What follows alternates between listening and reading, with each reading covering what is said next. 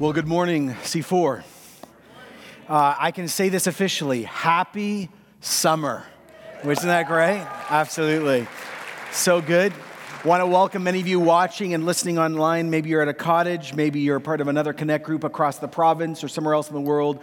We want to welcome you here this morning.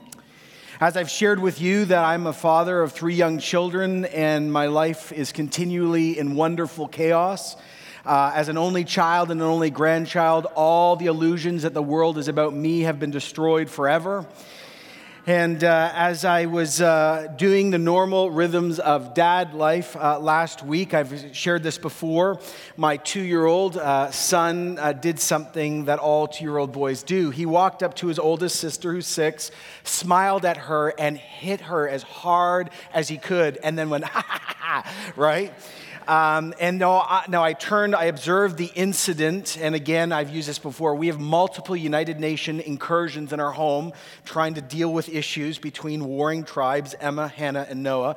And so I watched my daughter make a decision. She got hit, and she was contemplating, did that hurt, and should I make a deal about it? And then she saw that I saw it. Right, okay.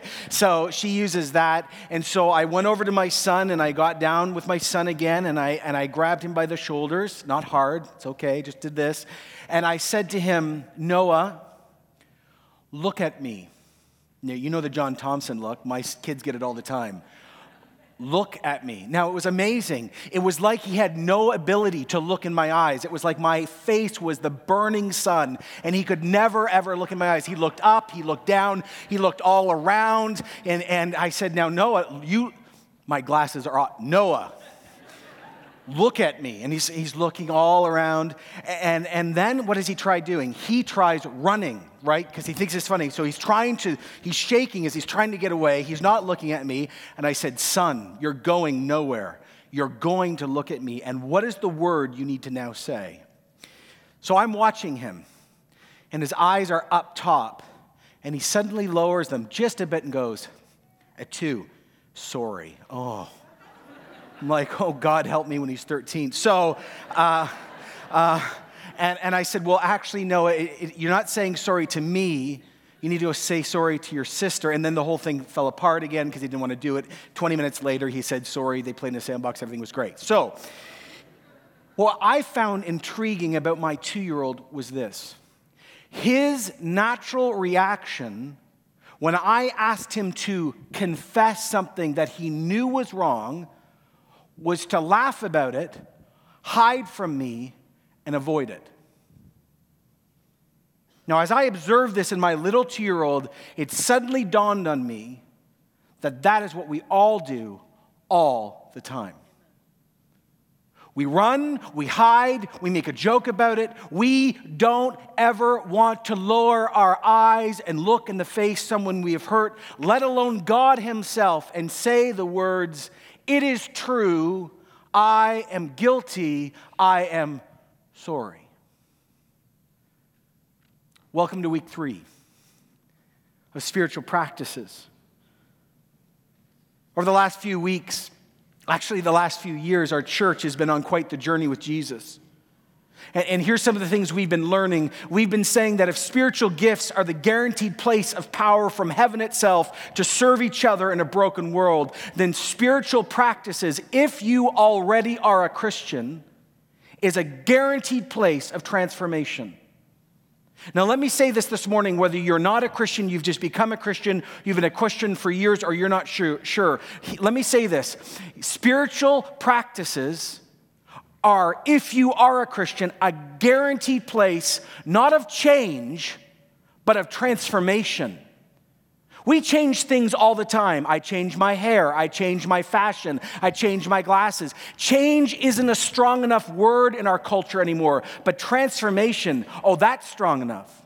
See, spiritual practices don't make you a Christian. Spiritual practices don't get you a relationship with God, and they don't even impress God in that sense. But they are the very vehicles that place us in His very presence, so we get transformed by Him, and we also get to hear what we're called to do. They're the thing that brings health into the relationship we already have.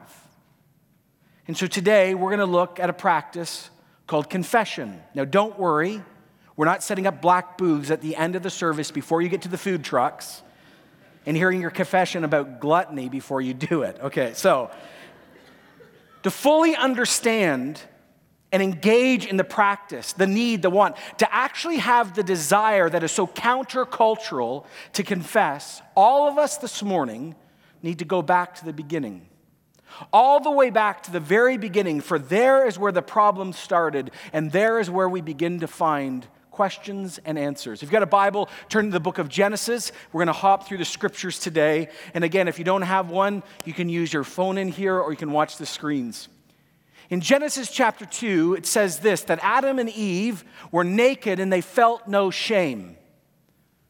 Adam and Eve were naked and they felt no shame. What does that mean? It means that they were walking with God with no issues. They were walking with each other, no issues. And the scriptures are clear that before sin entered the world, Adam and Eve had a good marriage with each other. They were physically, sexually, relationally, all good with each other. Everything was right. They were having dominion over the world. They were walking with each other and they were walking with God. And into that perfection, into that balance, Genesis 3:1 reads like this. Now the serpent was more crafty than any of the wild animals the Lord God had made. And he said to the woman, "Did God really say, 'You must not eat from any tree in the garden?' And the woman said back to the serpent, 'Well, we may eat from the fruit of the trees in the garden, but God did say, you must not eat fruit from the tree that's in the middle of the garden, and you must not touch it, or you will die.'" You're not going to die, the serpent said to the woman. For, see, God knows that if you eat from it, your eyes are going to be open, and you will be like God, knowing good and evil. The moment sits. You're going to be him. Don't you know that disobedience will bring blessing? Breaking God's law and your relationship with each other and God is the best thing you can do. Disobedience always brings a positive result. Of course, this is a mixture of misquotation, denial, slander. It's meant to seduce. See, the promise is so strong, so narcotic-like. See, you get to be the one that you're in the image of. You're going to be more than he says you can be. And God, don't you know, God's afraid of you. The crazy thing in the story is that Lucifer, in the form of this snake, is already living proof that this is a lie that can go nowhere because he himself tried storming heaven already and was already kicked out. He's the embodiment of what he is saying is not true. That snake sitting there looking now into the eyes of those made in the image of his enemy. One thinking about sin and evil wrote these words, "Deification. The desire to be like God is a fantasy so difficult to repress. It is a temptation so hard to reject for every person sitting in this room. Everyone watching online, this is us. In the woman's case, she just needed only to give in by doing one thing, shifting her commitment from doing God's will and choosing to do her own will." Everyone ready? Listen closely. Whenever one person makes his or her own will crucial, and God's revealed will irrelevant, whenever autonomy displaces submission and obedience in a person, that finite individual attempts to rise above the limitations imposed on them by their Creator. It says in verse 6, the woman saw that the fruit of the tree was good for food. It was pleasing to the eye. It was desirable for gaining wisdom, and so she took some and ate it. And then she gave some to her husband who was with her, and he ate it. And then, this is a then that hangs over eternity. The eyes of both of them were opened. And they realized that they were naked. And they sewed fig leaves together and made coverings for themselves. Sin is not only breaking God's law, it's breaking covenant. with one's Savior. Sin is the smearing of a relationship. Sin is the grieving of one divine parent and benefactor. It's a betrayal at the deepest level of one whom you're joined with. It's like having an extramarital affair on God. And we've all got to remember, don't miss the power of the Scriptures. All sin, one wrote, has a Godward force. How you mistreat yourself, how you mistreat others, always in the end is an assault on God. Why? I'll tell you simply, because God's law reflects who He actually is.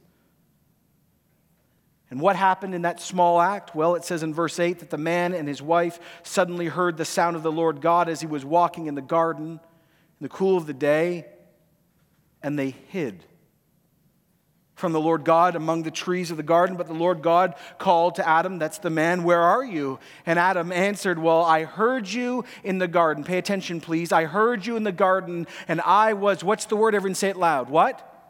That wasn't loud. I was what? Afraid.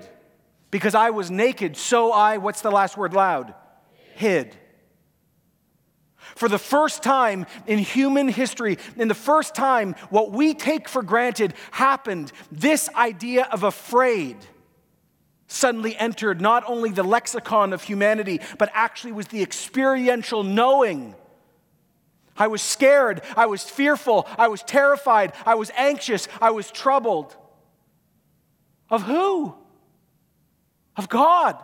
Well, who is God? Let's remind ourselves. God is love, and God is joy, and God is peace. He's patient, He's kind, He's good, He's faithful, He is gentle, He is always self-controlled. Why would you have to be afraid, scared, fearful, terrified, troubled, anxious? Why does it feel like you're walking down a back alley and a thug's going to come and take you out? No, the one in the back alley is actually love itself. Why are you terrified? Well, I'm naked. Now, don't misunderstand. It's not like he looked down and went, "Oh, what's that? Oh, I'm naked. Oh," right? No. Or for women, "Oh," okay. They were very aware of their parts. Grade 8 conversations had been done. So, what they realized was they were not innocent. They suddenly realized that there was good and evil as option that had now become reality, and they had now crossed from one to the other. They were afraid. Innocence has now been ripped from the encounter of humanity. And what's the last thing he says? He said, "So we hid." The first result of the fall was to hide from love itself. And we've been hiding from God ever since as human beings. We try to avoid God at any cost. The human family is filled with continual acts of hiding. We hide as a human family by religion, which we believe that if we're good enough, we can actually impress God and He's going to like us. Do you notice it's you-centered, not God-centered? That's hiding. Let me say it again. Religion is hiding from God. And most people believe it's how you meet Him. We hide by secularism, where we declare that we can do life ourselves, and it doesn't matter if God is involved or if He even exists. We fill our lives with sex in all variations, and money, relationships, power, education. We invent our own spiritualities, trying to fill and make sense of our purpose, trying to give our souls rest. Yet all these things, some good, some inherently bad, some neutral, all fall short. For when we make any one of those things acts of hiding, when they are used to replace walking with God in a personal way in the garden, that becomes hiddenness. And what folly, what lunacy, what hubris to think that we could actually flee from God and hide. How sad that we, thousands of years later, still believe we must hide from God. How horrifically terrifying that many of you sitting in this room and online who are Christians still believe after you've met Him as love, you still think you need to hide from Him. But can you hide from God? No. No one can hide from their Creator, not one. As the psalmist cried out in 139:7, "Where can I go from your spirit?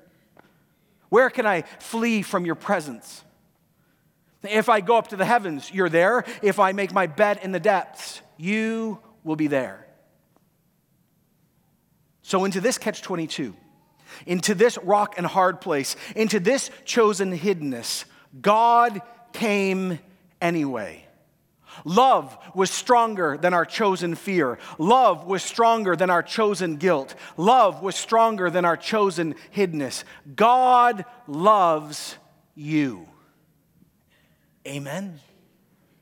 God loves you.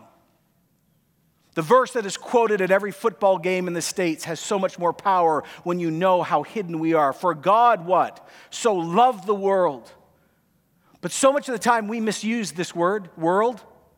That word, world, doesn't mean the ball we're on, this globe. And the world does not mean in Greek the people on it. The word world here used by John is a satanically run, darkened, broken system that is hostile to God, filled with humans in bondage. That's what that word means. Did you know that? For God so loved brokenness. For God so loved the darkened places. For God so loved those who had rebelled against him. For God so loved the whole system that had crashed, that he what? That he sent his one and only Son, that whoever believes in him will not die, but will have everlasting life. In other words, you don't get stuck with the world, you become a new thing. God did not send his Son into the world to condemn the world, but to save the world through him. God comes for us when we don't want him, and God comes for us when we cannot get back to him. He chooses to walk into our hiddenness, and if and when we embrace him, he forgives us, and he makes us clean by his work. See, Jesus came to die on that cross. The cross is more than a symbol, more than a fashion statement, more than inherited faith. It is the historic place. It is where God fully reveals himself to us, and is where Jesus declared forgiveness is possible. It is the place where all things in Eden that have been lost are restored, and only the King of Heaven, only God himself could make such a bold claim. By one tree in Eden, we chose ruin and hiddenness, and by this tree, we get everything back. We get paradise back, and we fully, in the face of Jesus, get to see who Adam and Eve used to walk with and then hid with, and we don't need to hide any longer because we are clean. It's what Paul said in 2 Corinthians 5:21. God made Jesus, who had no sin, to be sin for us, so that in him we might become the righteousness of God. Every Christian on earth no longer has to hide from God, because when God looks at us, he sees Jesus, our Savior. This is the good news of great joy that we declare in this church and all churches. Like we've learned this year, salvation is transferred, not bought. Salvation is free, it's never earned. Salvation is a display of love. Salvation is a declaration of faith. And like we learned at Easter, all the metaphors Paul later used become reality, ready? When we stop hiding and confess our need. This is what Jesus has done for every one of us who's a Christian here. He's pardoned us, liberated us, filled the gap for us, stepped in for us, stands for us, prays for us, and has ransomed everything for us. We're all good with God the Father. But here's what we need to begin with. Every single person in this room and online who's a Christian, you started your walk with God with the spiritual practice of confession. When human beings humble themselves and choose to say, we need God's help, when we come out of hiding and stand naked before a holy God and ask for help, every time Jesus says, I'm ready to make you clean, right? Our movement begins with the spiritual discipline or practice of confession. Romans 10:9, if you confess with your mouth Jesus is Lord, and you believe in your heart that God has raised him from the dead, you will be saved. Our movement is founded, the door that opens the conversation is right here. Jesus is Lord. I need help. I'm hiding no longer. But here's the question for all of us now. How do you, myself, how do we as Christians walk in our God-given freedom? Now, I want to say this right up front as I get going. You're like, you're getting going? Yeah, I'm getting going now. Okay. Confession is a great thing. It's about joy and freedom. It's not about humiliation or beatings. It's not about just doing something to get a checklist. No. There is freedom in what I'm about to preach to you. There is freedom in this. Most people never get to the act of confession because they don't think it's about joy. I'm telling you, listen to what I'm about to preach. This spiritual practice could set a lot of you free. How do we as Christians walk in our already given freedom?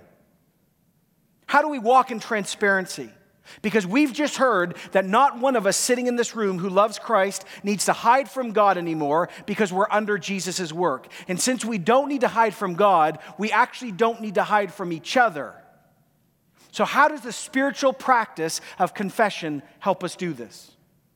Let me say this again. The spiritual practice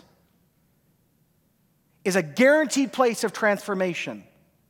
And the spiritual practice of confession is a guaranteed place of transformation for every one of us because it continues to confront our want to hide. It overcomes the lie in us that we need to be afraid from God, and it also overcomes the lie that we're still guilty when we are not. There is not one Christian in this room that is guilty before God. Yes or no? Amen? Not one of us is guilty because of the work of Jesus. We don't need to hide, we don't need to be afraid, and we are not owned by guilt. And the spiritual practice of confession keeps reminding us of what Jesus has already given us. But when we don't practice this, we forget like that. So you got a Bible, turn over to James chapter 5. Now let me give you a definition as you are flipping over there or navigating there. A great definition. This is what one person called confession.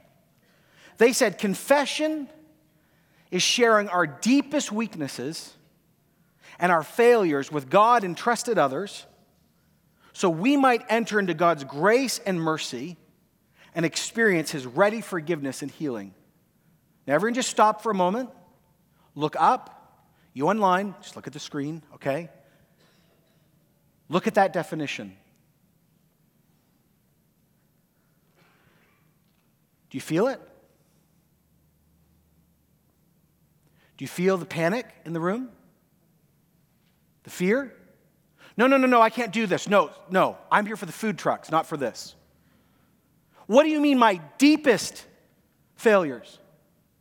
No, hold on. You're telling me that I need to go before God and be like unbelievably candid, and then you're telling me I need to look into the face of another human being who I trust and tell them what I've actually done or what's been done to me? No. Don't you understand? That will make me, everyone ready, afraid, and then I'm going to be exposed and naked before God and others. So here's what I need to do. I need to hide.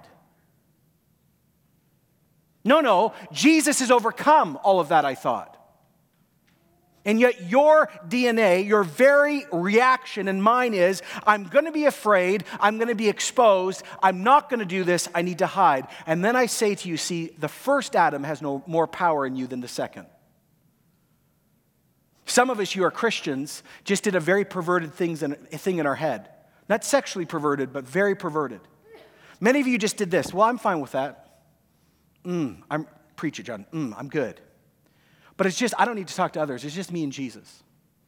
I'm just good with Jesus. I don't need all you other people are messed up, but I'm good. And what I'm going to do, here's what I'm going to do. It's just me and Jesus, and I'm going to hang out with Jesus, and I'll tell him everything. But I don't need to look in the eye of any person and tell them, because Jesus is my Savior. I am sorry, that is not biblical. You cannot have Jesus without his body. He is the head, we are the body. It says in James, everyone there, chapter 5? James, Jesus' half-brother, who used to think he was a lunatic, who realized his brother actually was who he claimed, became one of the great leaders in our movement, wrote this unbelievably power-packed book called the Book of James. And in James chapter 5, he explicitly talks about confession as a place of freedom. But he starts in a very unusual place, a place I wouldn't expect to start. James chapter 5, verse 14. Is any one of you what? Sick. Now, when I used to read this, I'd always think of physical, like colds to cancer, hospitals. But when I read it, I realized that the word sick actually means weakness.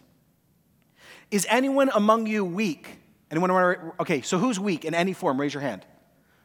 Okay, you're all lying. confess. No. Okay. So, no, watch this. Is anyone among you weak? Do you have a personal limitation?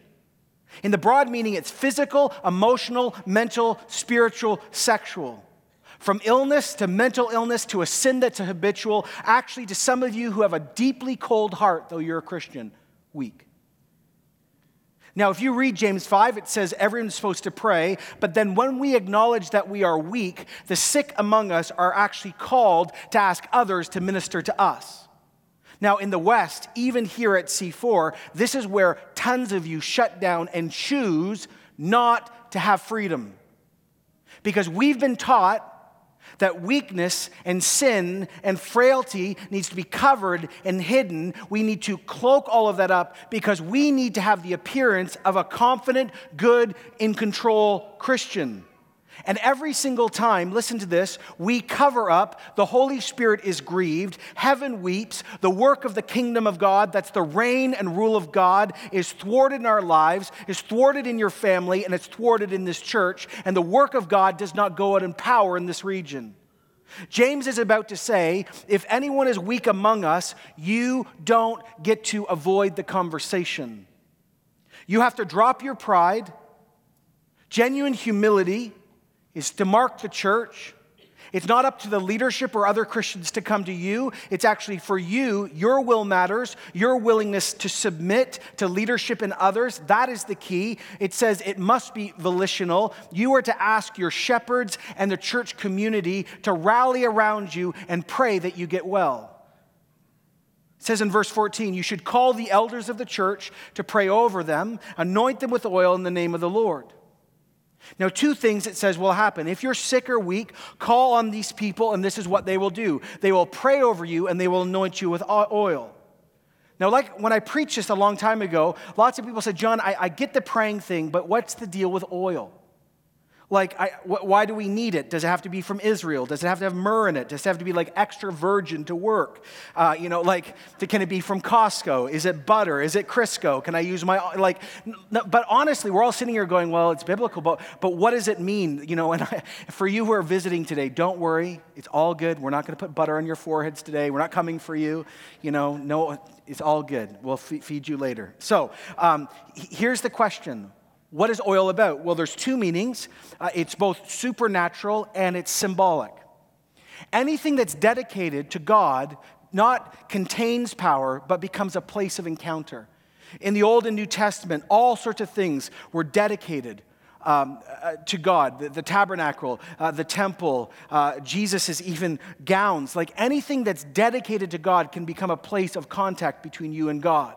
It's not magic. There's no power in those things. But if dedicated to his purposes, they can become conduits to heaven, if you want to say it that way. But in the Old and New Testament, oil was used as a sign of the Spirit.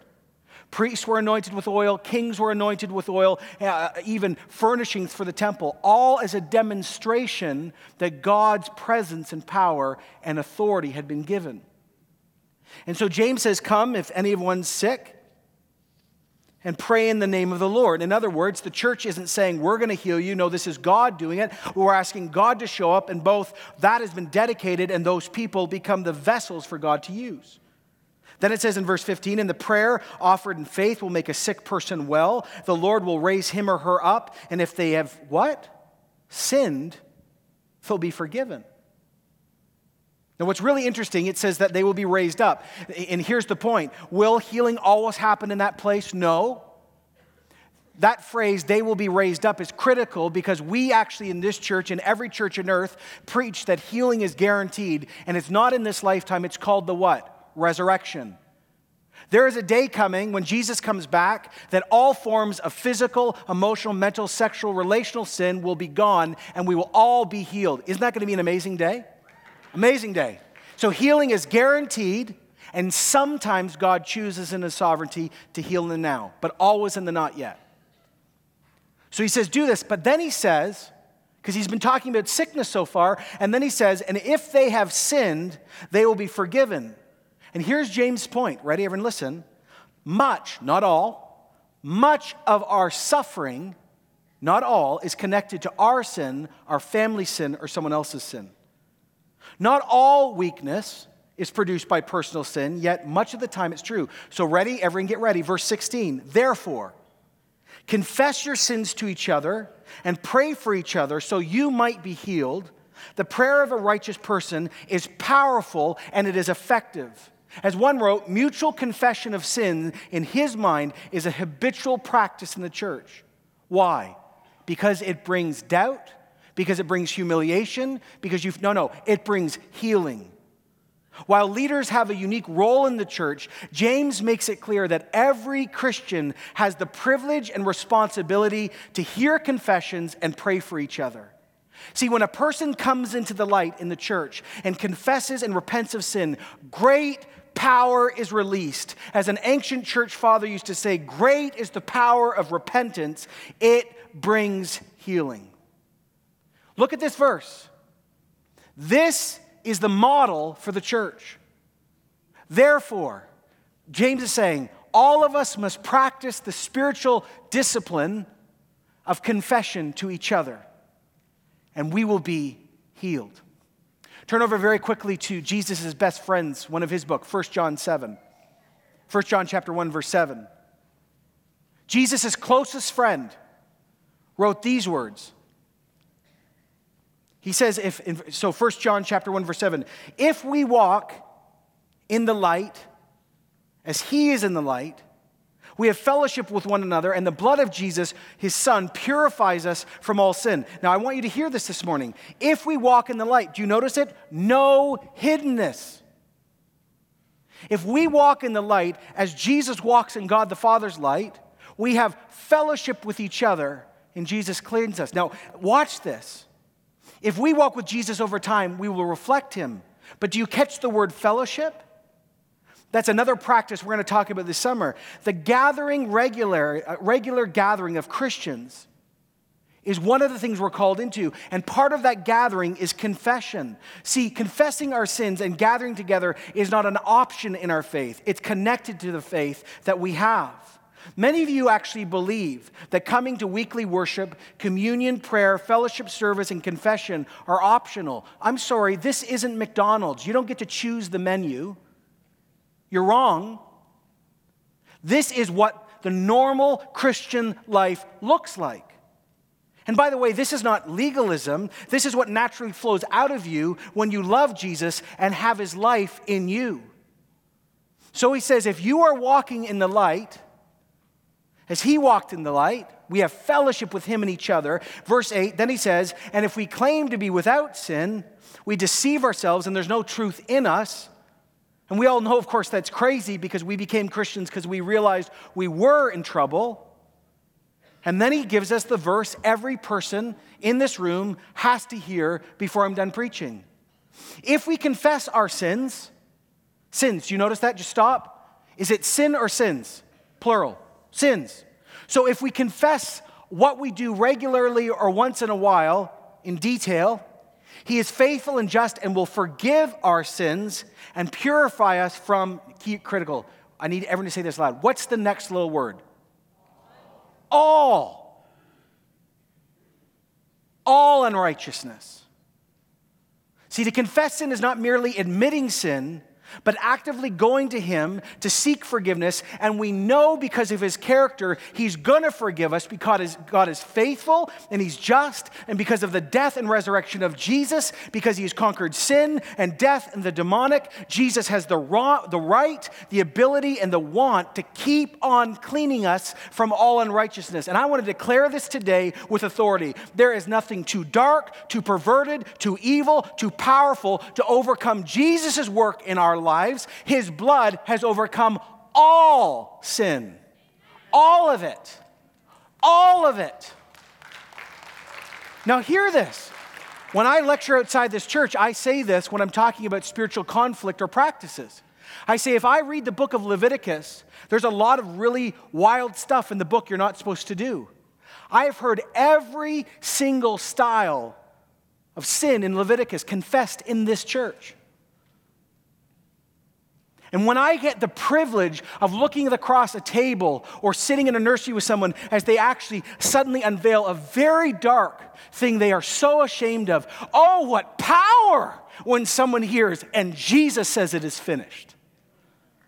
See, this is where we need to go as the church, because confession reminds us that perversion doesn't mark us, and stealing doesn't mark us, and lying doesn't mark us. No, we're marked as children of God who has forgiven us, and he continually reminds us all sin can be confessed, and all sin is covered.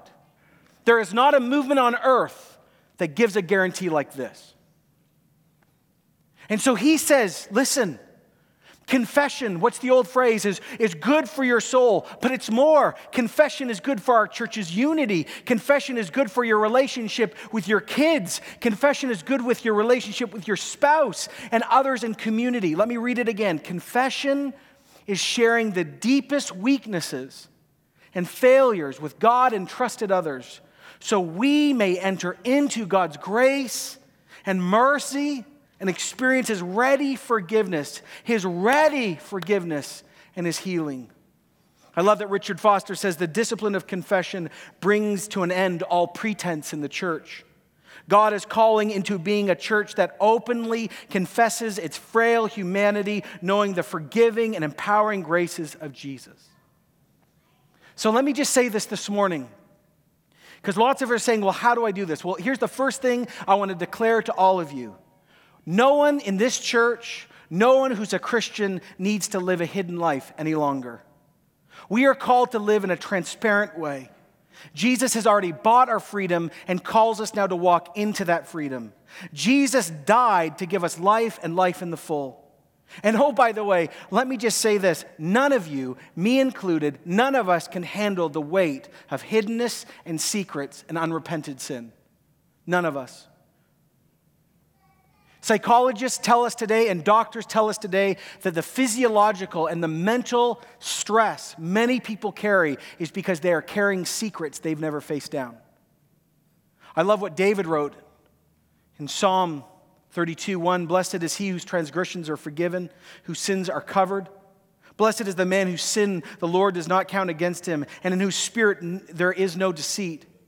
Verse 3, everyone ready? When I kept silent, when I hid, my bones wasted away, though my groaning all day long. For day and night your hand, God's hand, was heavy upon me. My strength was sapped as like in the heat of summer. But then I acknowledged my sin to you, and I did not, ready, cover up my iniquity. And I said, I will confess my transgressions to the Lord. And you forgave the guilt of my sin.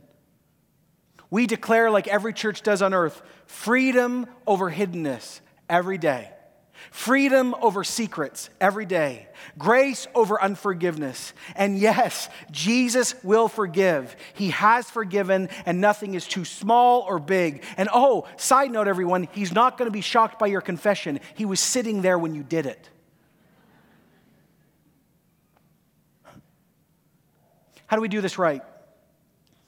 One wrote in the 16th century, for a good confession, there are 3 things necessary. You may want to write this down. You need to examine your conscience, you need sorrow, and you need a determination to avoid sin.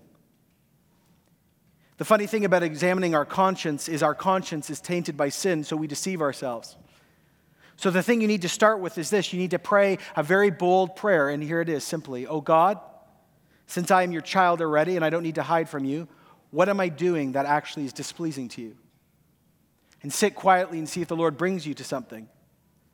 And not only that, one of the best things to do is pull out the 10 Commandments and the fruit of the Spirit and just read them every day and say, Lord, where am I falling down? And when you, listen, see where you're falling down, don't be afraid, confess. Our author of our faith is perfect, not us. And so use the tools of Scripture. And here's the second thing that's going to freak a lot of you out. You need to be specific in your confessions. Far too long in the church, confession has been like this. I struggle with lust. Yeah. So do I. What do you mean by that? See, right when you start confessing specifically, all hiddenness is ripped away. When you actually start saying, well, actually, the truth is, I don't just struggle with lust, but I have actually been infatuating over an individual in our church. They don't know it, but I need, hiddenness is broken. Right when you say, actually, it's not just lust, it's a porn addiction, and actually, if I really want to be, I'm really embarrassed, it's this type of porn, not going to, but it's actually this type of porn, and honestly, I don't know how to get out. Hiddenness is broken. When you say, well, I have a stealing problem, well, what do you mean? Well, actually, I keep going to this one Bay store, and I'm stealing on two. Hiddenness is broken. You see, one person wrote this so powerfully: generalized confession might save you from the feeling of humiliation or shame, but it will not ignite inner healing. God calls us into specific confession, not to hurt us, to burn us, to kick us. No, this is where grace is released, not where grace is withheld. Why? Because then all hiddenness is broken. Well, some of you are saying, well, John, here's my next question. I wonder if I just don't feel like doing it. That's why they're called spiritual disciplines. It's like, I don't feel like going to the gym. We all go, amen, right? Okay, yeah. I really want to lose weight. Yes. I don't feel, yeah. This is about obedience. Some of you are saying, okay, well, John, I'm freaked out. I'm okay. I wasn't expecting this. I really just wanted a taco later. Okay. Who do I do this with? I mean, I got the God thing. Yes, he's good. And you just said all Christians can do this. But here's my response. Yes, all Christians can do this. Not all Christians are equipped. 3 people that you don't want to confess your sins to. Okay? And I won't point them out in our church. I'm just saying 3. They're not 3 people. Please stand. No. See, it's okay to laugh. Breathe. Everyone says, okay. The first person you don't want to confess your sins to is someone who's going to do this. You did what? Oh my gosh. Okay, no, not helpful. Not helpful. You need to confess your sins to someone who actually knows they've been forgiven. Oh, stop. Let me say it again. You need to confess your sins to someone who knows how messed up they were and they've been forgiven, so they're good with grace. There's no, I can't believe you did that. They're like, man, me too. Praise God. Second person you don't want to confess your sins to is someone who's not safe. Oh, they're like, oh yeah, I hear that. Then they're at the prayer meeting. Oh Lord, just praying for John, as he admitted he stole this week. Okay, not safe, danger. If the person can't close their mouth, run away. They have a confession to make themselves. Different conversation. And the third person you don't want to confess your sin to is someone who says it's not that bad. That's the danger in this church, by the way. No, it's okay. No, it's fine. I mean, I know what the Bible says about that, but, our culture says it's okay, so I'm okay with it. It's not as bad as, no. You want someone who's going to look and say, yes, Jesus says it's wrong, the scriptures say it's wrong, I hear your confession, let's move on. Be very careful who you confess with, but it's very clear in Scripture, we need to do it with God and each other. And oh, by the way, do you know why we need to do it with each other? Because so many of us, if we're honest, wonder if God's work actually happened in us. When we sit down and we're doing our devotions, right? You're reading your Beth Moore study, ladies, right? Ladies, do you hear me? Yeah, anyway, sorry. Or guys, you're in a connect group, or you're listening to this sermon, and you're sitting and by yourself, and you say, God, I did this thing. I'll use an example. Like, man, I really mistreated my wife. I just got really angry. And then 10 minutes later, this is what happens to me. I go, I wonder if Jesus really forgave me, because I don't really feel any different. And then, of course, my heart accuses me, and then the devil shows up and goes, oh, please. You're such a sucky dad, and you're a terrible husband, and you think you're such an amazing, you suck as a don't you know how bad you are? And I'm sitting alone. But when someone looks you in the eye and says to you, no. Not only does the Scriptures declare, but because of the Scriptures, I'm telling you face to face, you are forgiven. There is power in that because it breaks the spiral of being alone. So many of us aren't free in this church, even when we are confessing, because we only do it with God and not others. And when that happens, we don't have someone reassuring us. And the reason why we need each other is reassurance that what God has said is really happening. We're not using what God has given us. It helps us to avoid sin. But let me give one last thing. It comes out of Galatians 6. Be very careful when you hear someone's confession. And let me tell you why. Galatians 6:1 reads like this. Everyone ready? Brothers and sisters, if someone's caught in sin, you who live by the Spirit should restore that person gently. Oh, key word, right? Gently. And then notice this. But watch yourself, or you also may be tempted. How many times have we as good, godly Christians been trying to support someone, and as they have confessed to us, their struggle is our struggle. And suddenly we get excited, turned on, we get moved towards darkness as they're confessing because we have not properly prepared ourselves. The scriptures are clear, and this is where I end today. When people come to me as a Christian and as a pastor, and I have the great privilege of hearing their confession, this is what I say to them. I have no authority in myself to confess, to give absolution, but I do declare, I love what the old prayer book in the Anglican Church says. It says, I've heard your confession, and because I know the scriptures declare that when you confess all sin to Christ, you are forgiven. I declare to you as a minister of the gospel, because of Jesus, it is done. And that's what all of us get to do in this church with each other. And what is the result of this? The result of this actually is what we've been praying about for 3 years. It's when revival takes even deeper roots, because no hiddenness and no sin to block the work of the Spirit of Christ in our relationships.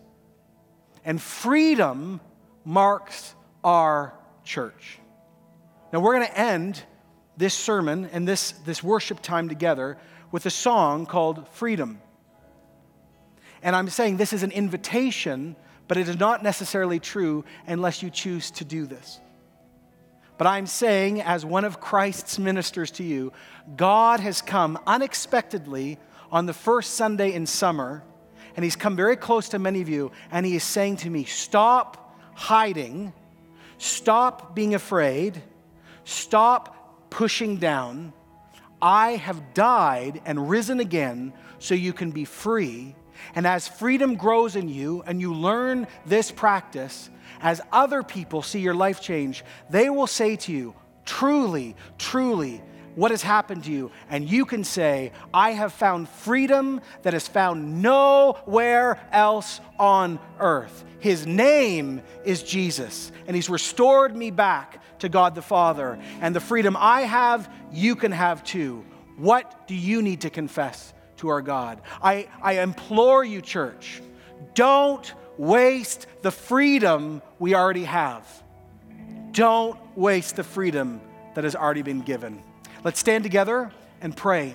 Lord God of heaven and earth, who sees all, knows all, and loves us. God of grace and mercy, whose love endures forever. To you I ask, Father and Son, that you would now send your Holy Spirit on this movement, at this moment, to everyone watching and listening online. And I ask that you would begin to show us the obvious and not so obvious sins we need to confess, the past issues we've avoided or forgotten, past pain that has never been resolved. And I pray supernaturally, Holy Spirit, you would superintend moments of confession between us and you, and then you'd begin to set up relationships across this church where confession can happen. I pray, because I know it's God's will, in the name of Jesus, for freedom to mark this church. And I pray against all form of guilt, all form of fear, and all forms of hiding now, in Jesus' name. Nothing less than the kingdom of God, the reign and the rule of God the Father on earth in C4, as it's been declared in heaven. Freedom, my friends, freedom. Let's thank God he started with that with us. Isn't he a good God? Grace, grace. Let's sing to him together.